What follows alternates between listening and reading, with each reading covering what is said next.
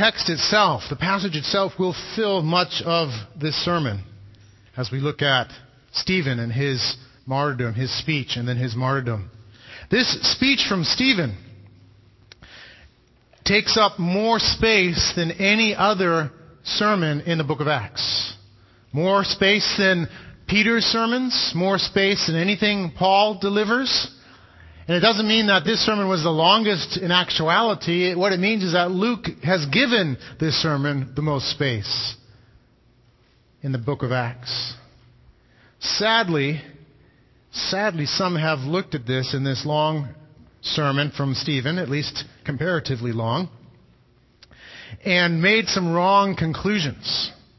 They have wrongly characterized this sermon as rambling or irrelevant. The famous playwright and philosopher George Bernard Shaw, in his preface to Darkles and the Lion, called Stephen a quite intolerable young speaker and a tactless and conceited bore.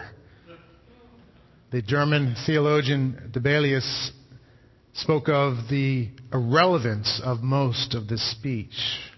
Sadly, these men have missed what Luke and Stephen and, most importantly, God is saying through this passage.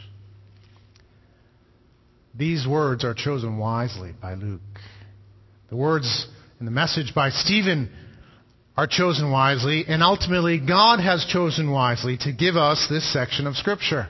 And so it is not a rambling message. It's a very important message. We know because Luke has given so much space to it, that it functions very importantly and powerfully in this story. Think of it this way in terms of how we would approach this longer speech in Acts.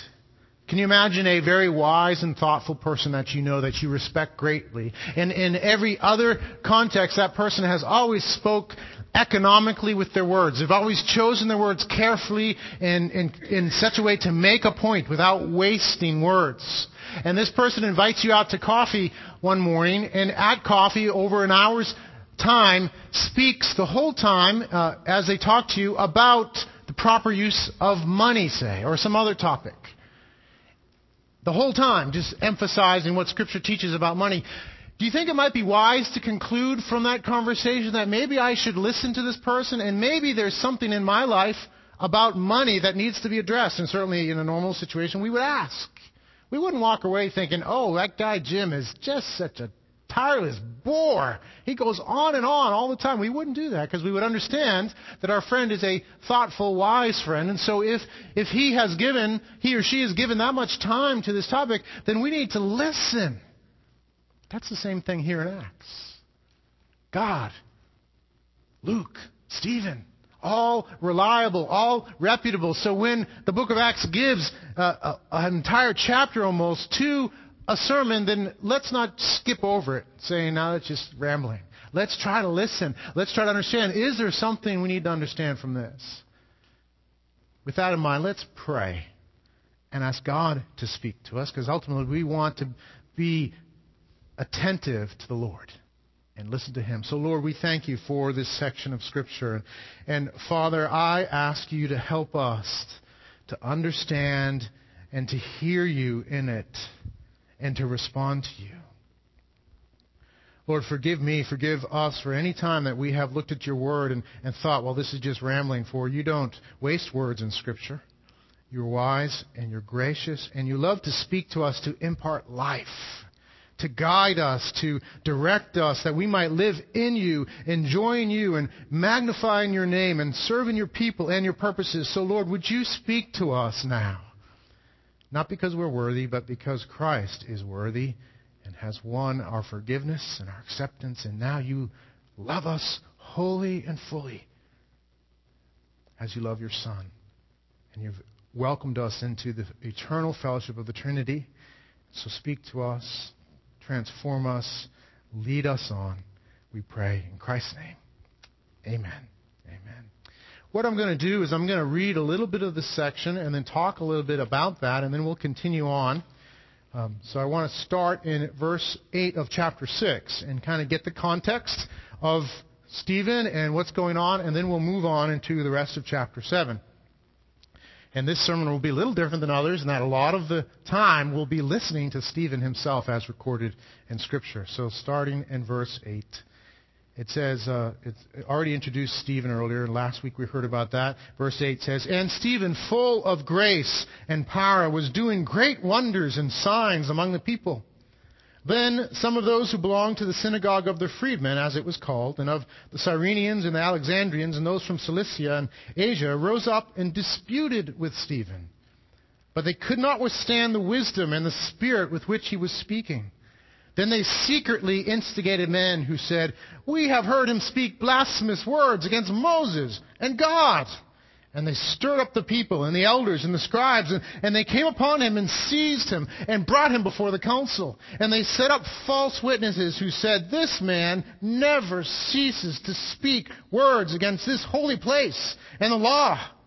For we have heard him say that this Jesus of Nazareth will destroy this place and will change the customs that Moses delivered to us.'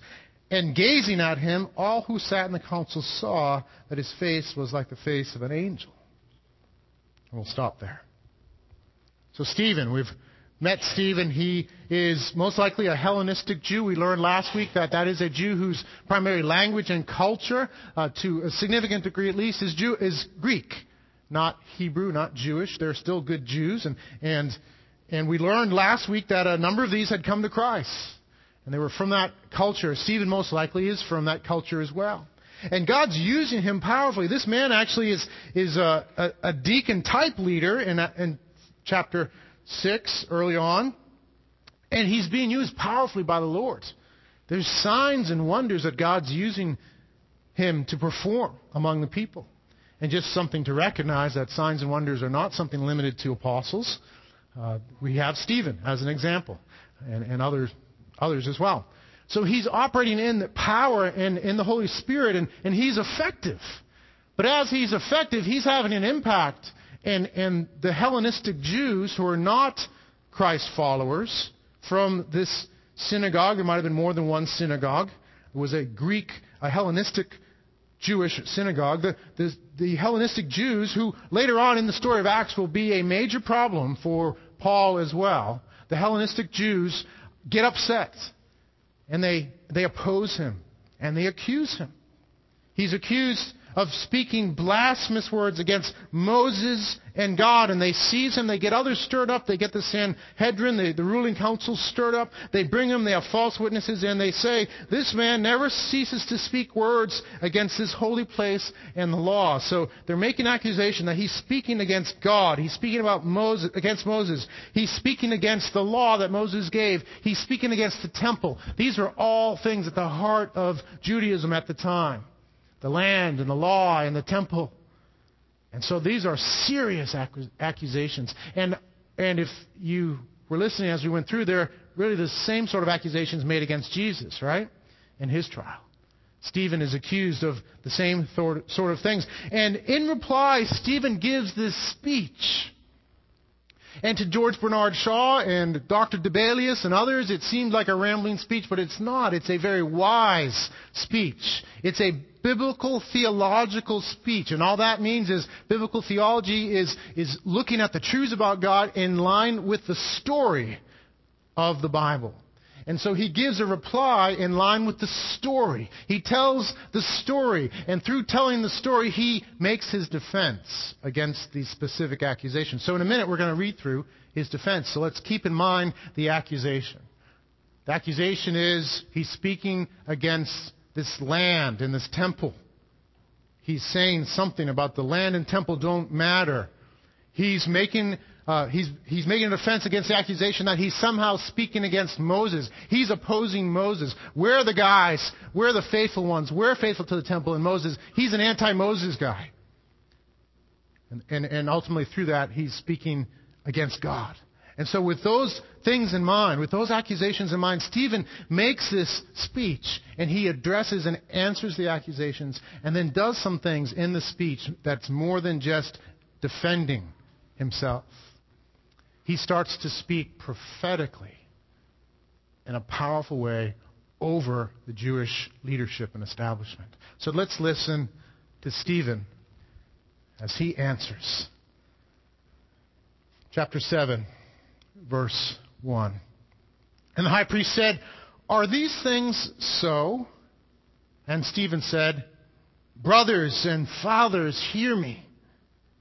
The God of glory appeared to our father Abraham when he was in Mesopotamia, before he lived in Haran, and said to him, 'Go out from your land and from your kindred, and go into the land that I will show you.' Then he went out from the land of the Chaldeans and lived in Haran. And after his father died, God removed him from there into this land in which you are now living.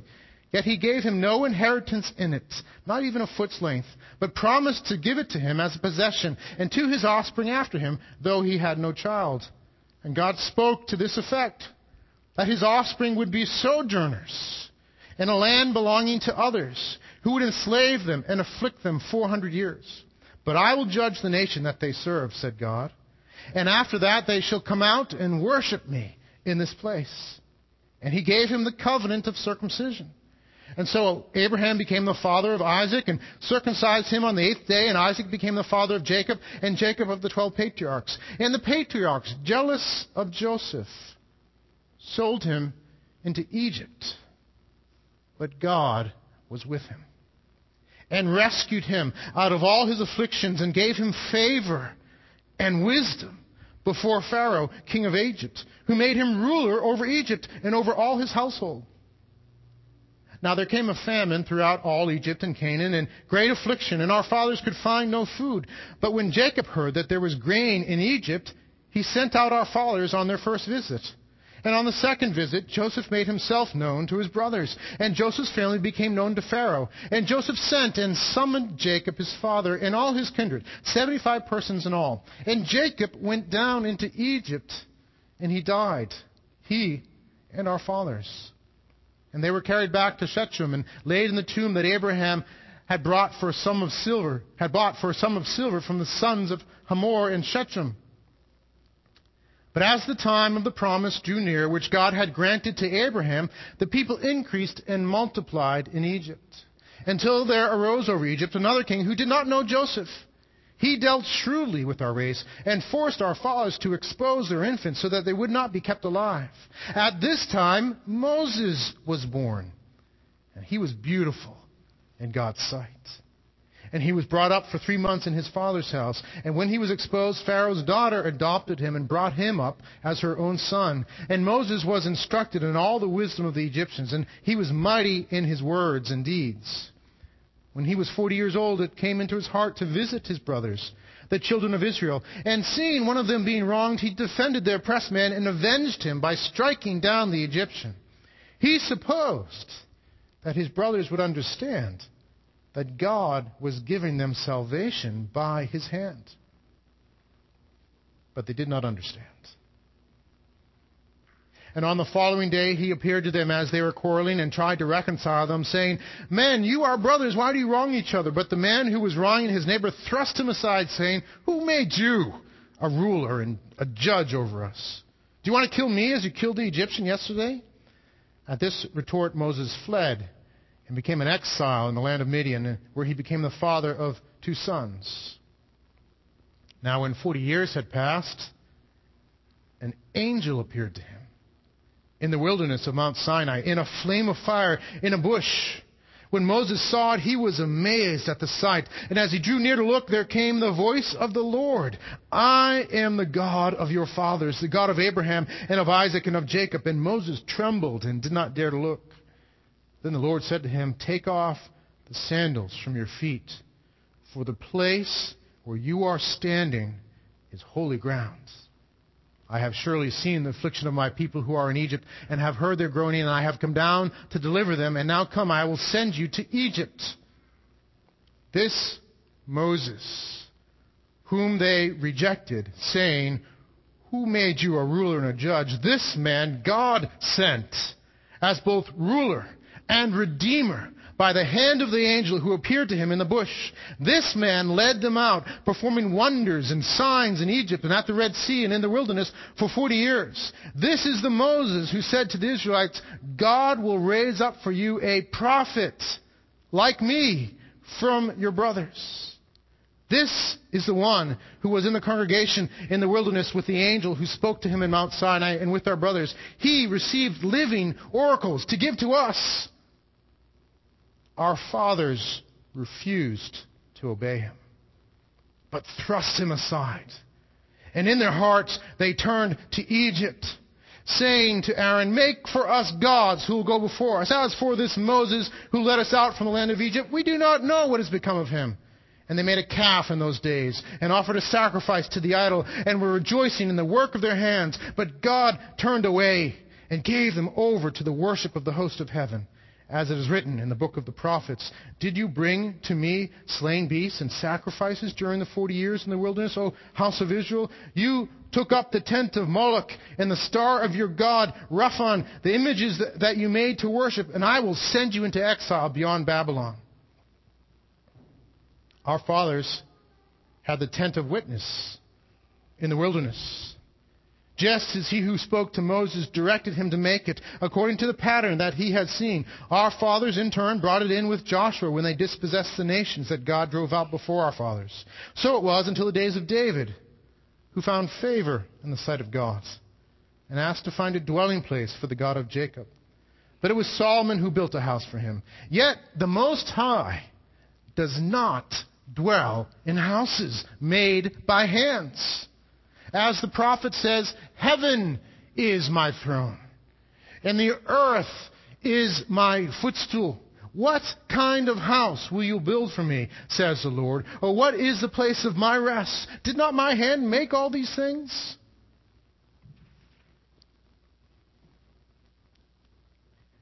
You stiff-necked people, uncircumcised in heart and ears, you always resist the Holy Spirit. As your fathers did, so do you. Which of the prophets did not your fathers persecute? And they killed those who announced beforehand the coming of the righteous one, whom you have now betrayed and murdered. You who received the law as delivered by angels and did not keep it. Now when they heard these things, they were enraged.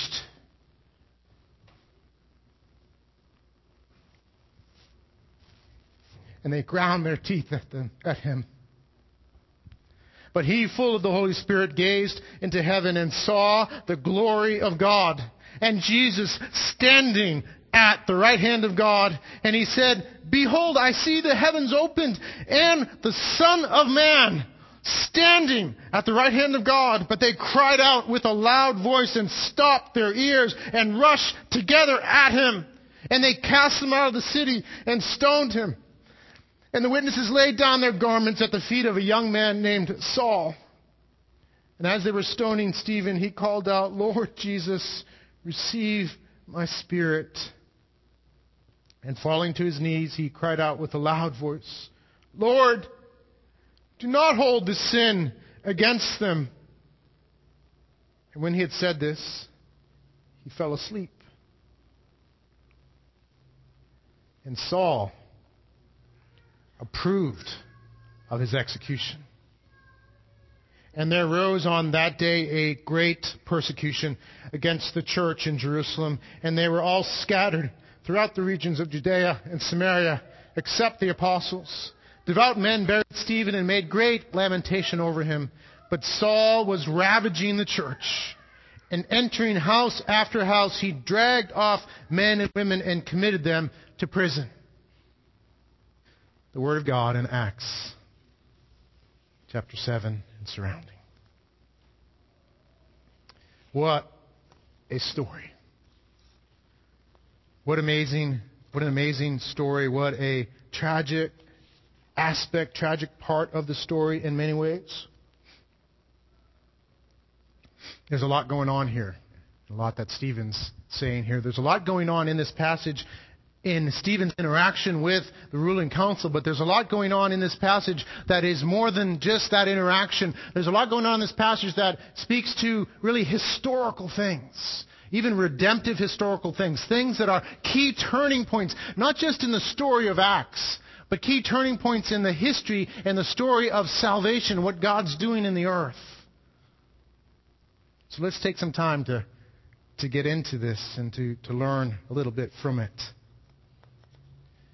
I hope as we read through, you were still thinking of the accusations made against Stephen, the things that they were saying against him about his speaking against the land and the temple and the law and Moses and God himself. And what Stephen did in that speech is he answered all those accusations and then went a step further and turned the tables and said, the one on trial is not me. You are on trial. You are on trial before God. And I think they got that, and that's part of why they responded that way. So he spoke about the land. Did you notice in the story where the majority of the story took place? Was it in Israel, around the temple? Where did the stories tend to circulate? They were outside of the land, right? The time when God showed up and God manifested himself to Abraham, to Joseph, to Moses. Where? Outside of Israel. The glory of God appeared to these men outside of Israel, not in Israel. Now, he's not trying to say there's something wrong with God appearing in Israel. He's just saying, look at the story. God isn't centered on geography. God's not thinking all my purposes are about this square mile here on top of this mountain. Everything is focused on this. No. God works beyond and outside of geography. The important thing in Scripture is not where, but who. It's God appearing in His glory to His people. That's what it's about. Now, there are things God does with geography. It's important, but it's not the core. The core in the story is God revealing Himself in His glory to His people, and His people responding. And He's saying, guys, it's not about the temple and the land. Those things are secondary. It's about God and His glory revealing Himself to His people and His people responding. Now, it's interesting, in the sermon that Stephen gives, he doesn't talk much about Jesus. He alludes to Jesus. But there's a lot being inferred in what he says. And Stephen, I imagine, in his preaching would usually make those connections. And the connection here is that they've been fixated on the temple and the land, and they've missed the point that it's about God revealing His glory and us responding to Him. And they have made the ultimate error when God revealed His glory in the most complete and fullest way in His Son. When He showed Himself in the revelation of His Son, there was a response that's expected to the Son, and they missed it because of the temple and the land and their misunderstanding and their hard hearts. They missed it. God is not focused on geography and buildings. He wants to reveal Himself, and He's revealed Himself in Christ. He wants us to see His glory in Jesus Christ and respond to it. That's the center of these things. He answered their accusation against Moses in the law. He spent quite a lot of time, actually, on the life of Moses. Did you notice the story slow down in the life of Moses? And he certainly made the point that Moses encountered God outside of Israel. The place, at that burning bush, God said, take off your sandals, for this is holy ground. It's not the temple. It's outside. This is holy ground, and that's certainly important. But then he does something else. In the story of Moses, he 3 times talks about the people rejecting Moses. 3 times. First, there's Moses at the age of 40, a young man of 40. Makes me feel good. And he's in Egypt, and he's been in Pharaoh's household, and he visits his people, and he wants to intervene. And he wants them to understand, I've been sent by God. Moses had some self-awareness of his call to be Redeemer, probably just deduced from the fact that, look, I'm brought up in Pharaoh's household and I'm a Jew. God must be doing something. He seeks to intervene, and he hopes that they'll see that God is bringing salvation from Egypt through him. And what happens? Who are you? You going to kill me like you did that Egyptian? And they reject him. They reject him, and he goes off into the desert. 40 years later, he comes back. And if you We follow along through Stephen's story and the biblical story. He goes back, sent by God, and he comes and he talks to Pharaoh, speaks to Pharaoh, and Pharaoh rejects Moses. We would expect that. And then imposes harsh labor on the Jews, right? They have to make bricks without straw. And then what do they do to Moses' leadership when that happens? They grumble and they reject his leadership again.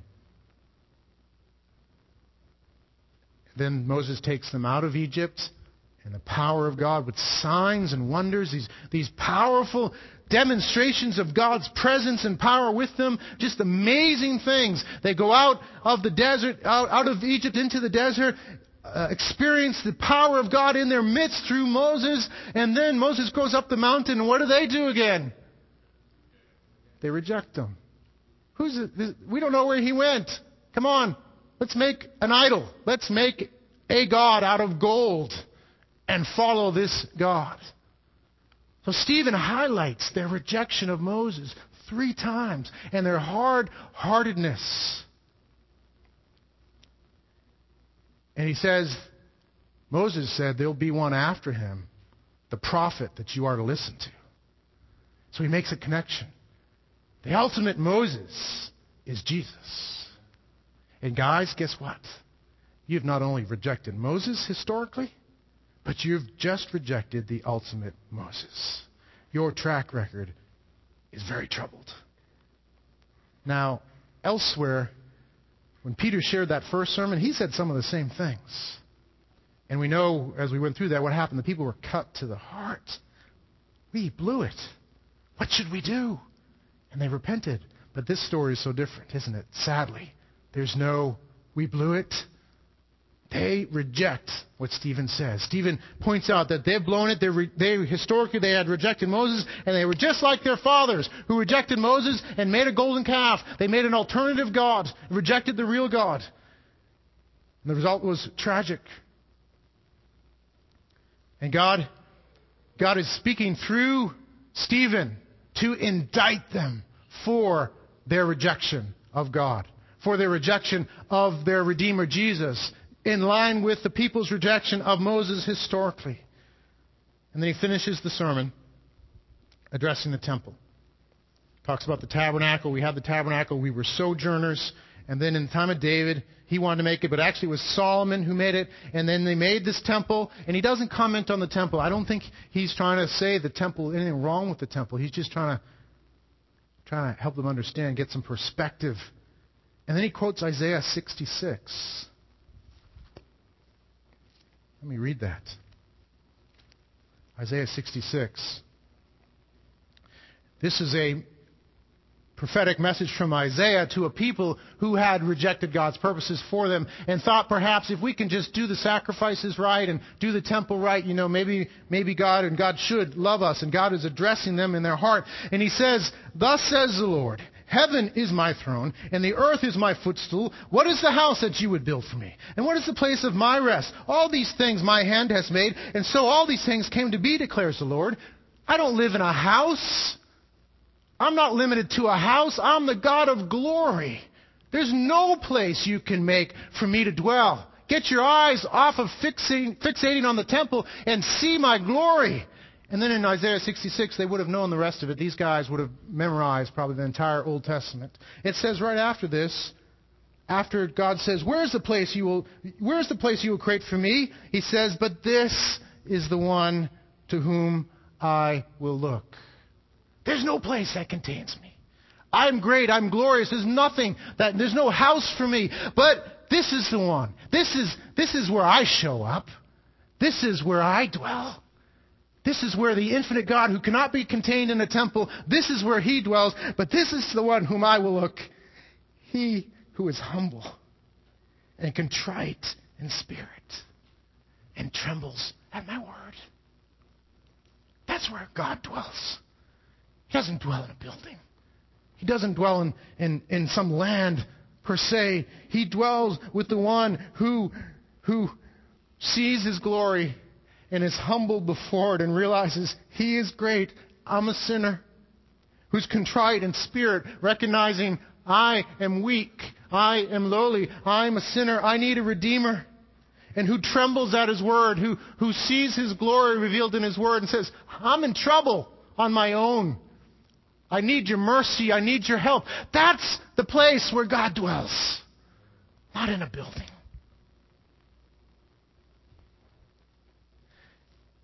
And it's just so sad. It is just so tragic. They missed it. And we need to understand, even as Stephen prophetically, under the Lord, is indicting the Jewish leadership and judging them, and there are apparently irrevocable consequences for that judgment, even as he does that, his heart is broken over their hearts. Jesus wept for Jerusalem.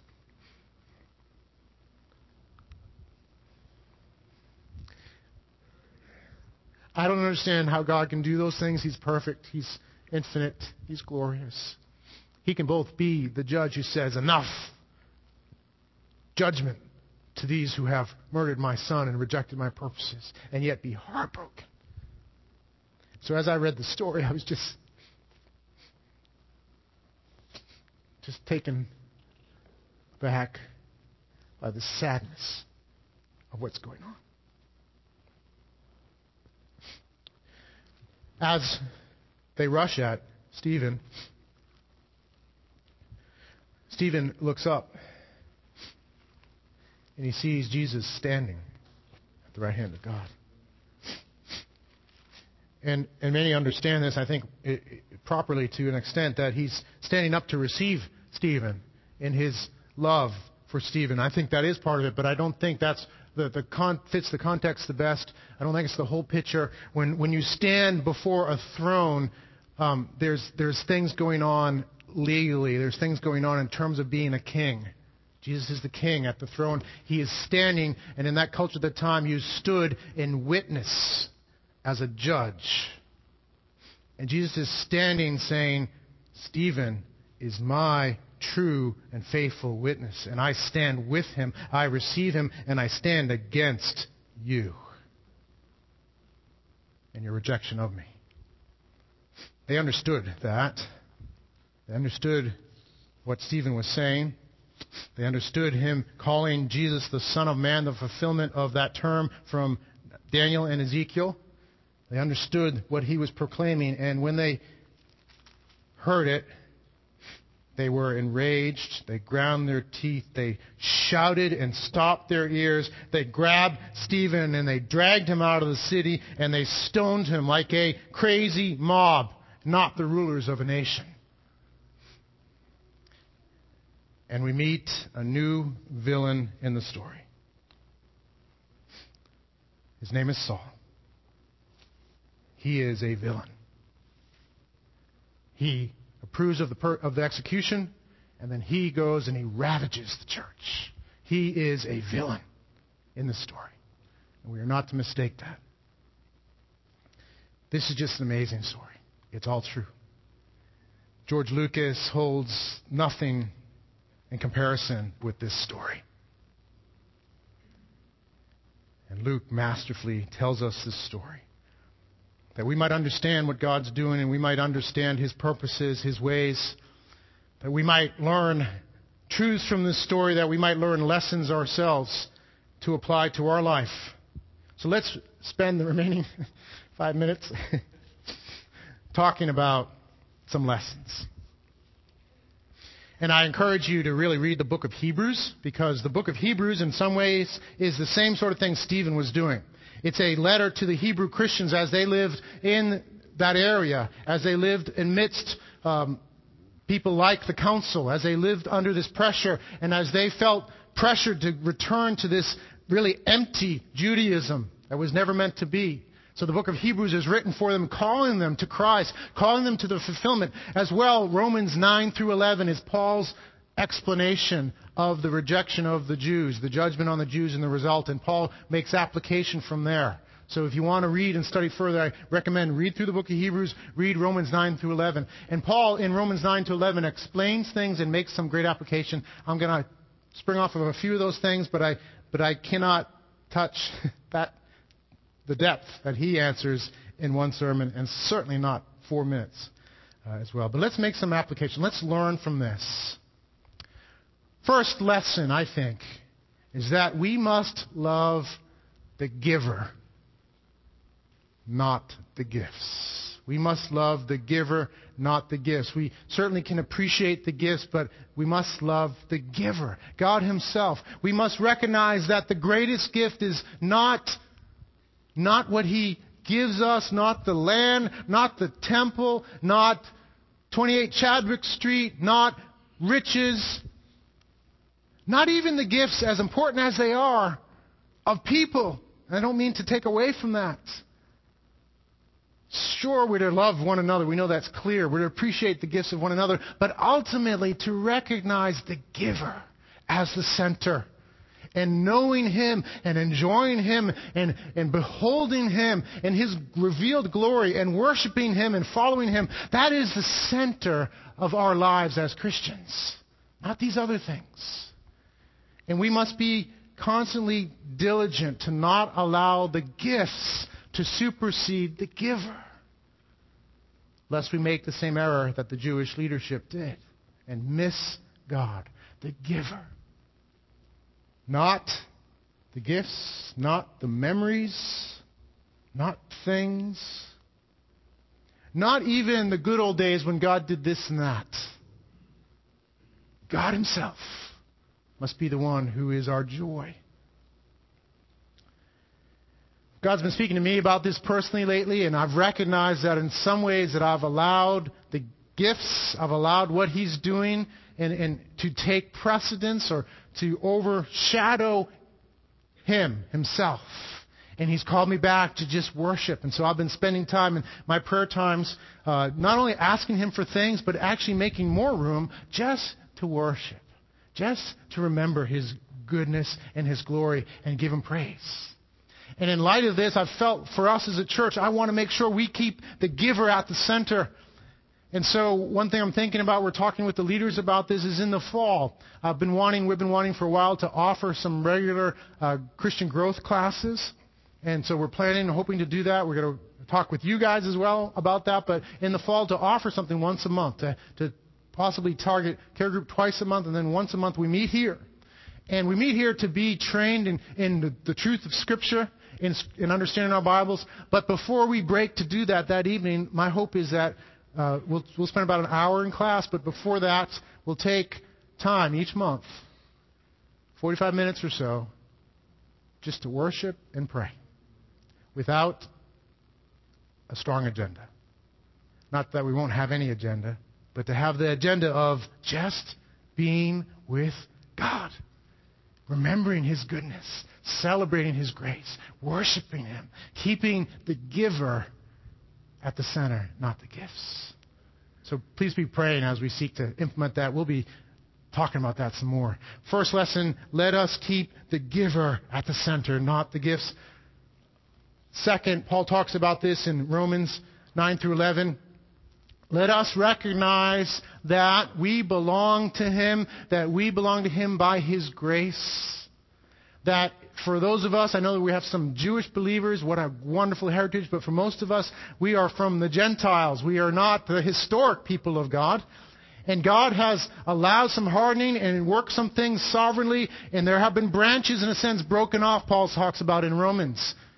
The Jewish leaders were meant, God's desire was that they would stay in him and receive Christ. They didn't. They were broken off. And their part of God's response to this, and part of God's response to this judgment, is to start to go to the nations. Now, he doesn't forget about the Jewish people, but there's a turning point in the book of Acts here. You see in the story, all of a sudden, the focus, the center point of his action is no longer around Jerusalem. And it looks like they don't ever see a harvest like they had seen again. The church continues to exist, continues to do okay, eventually gets dispersed. There's a shift here from Jerusalem to Judea, Samaria, and then the shift really, the center in many ways of the church becomes Antioch. And God in his sovereignty, he brings judgment, he starts to turn the shift towards the Gentiles. He still has his Jewish people on his heart. There's still a remnant, and there's promise in Romans of a final day of an ingathering of the Jews, and that should be our hearts. But branches were broken off. Judgment was brought, and God in his mercy grafted these Gentile, these wild olive branches, you and me, into the tree. We have no heritage to claim, only the mercy of God. And as Gentiles, we must be thankful and grateful that God has had mercy on us. Can you imagine what it would have been like if the gospel hadn't gone to the Gentiles? Have you studied Western history if you're from the West? That's my background, Celtic. Before the gospel penetrated those cultures, do you know what they were like? Even the best of the pagan cultures, the Romans, it was brutal, empty, dark. My ancestors did human sacrifice, worshiped demons, lived hopeless. The gospel has come to my culture, our culture, and blessed our cultures and changed our cultures. And there's so much blessing. There's so much blessing in Western culture. Now, there's wrong. I don't mean to say everything's good. But there's so much blessing that has come either directly or indirectly from the gospel in God's mercy and in our own lives. What amazing mercy that we are included in Christ, that God has turned to the Gentiles in great mercy and brought them in. And so we must never take our salvation for granted. We must remember it is amazing mercy of God that He would do this. We don't understand all the ways of God. We trust Him in His wisdom. The part of what happened in the shift of the stories, He started to reach the Gentiles. And we are here in Christ because of this. I shudder to imagine what it would be like to still live in Celtic culture. Human sacrifice, barbaric, worshiping demons, and I even in a culture that's been affected by the gospel, I was not much better. And to be rescued by Christ. So let us not ever take it for granted. Let us not ever have an entitlement attitude towards our salvation. Let us be thankful, God, so much that you have had mercy on the Gentiles, that you've brought us in. And, oh Lord, would you have mercy on your Jewish people and give them hearts to understand and know you. As the band comes up and we conclude, just an application springing off of that one. We all drift. Part of what went on in Israel is they drifted. There were times of national revival. There were times of great response and enjoying the Lord. Think of the dedication of the temple. And just what a sight. God fills the temple. The glory is there. The people are worshiping. They're loving the Lord. And then not that long after that, they go in and they drift away. We, like them, will drift. And in a room this size, knowing who we are, knowing who I am, I'm sure that many of us have drifted perhaps quite far. And the call of God is to come back. To come back. Come back to Him. Come back to Christ. Come back and remember what it means to have your sins forgiven. Remember what it means to be included in God, to have Him as your Father, to have His justice, His just wrath turned away, and have Him to treat us as sons and daughters, beloved. Remember that. Come back.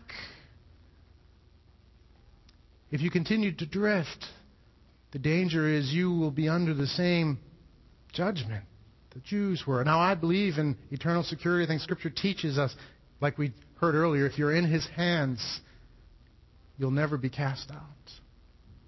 But those that belong to Him will not keep on drifting. So come back. And if you were in that place, we would love to pray for you. And also want to encourage you. Part of what the church exists for is to be a means of God's grace to you in your life.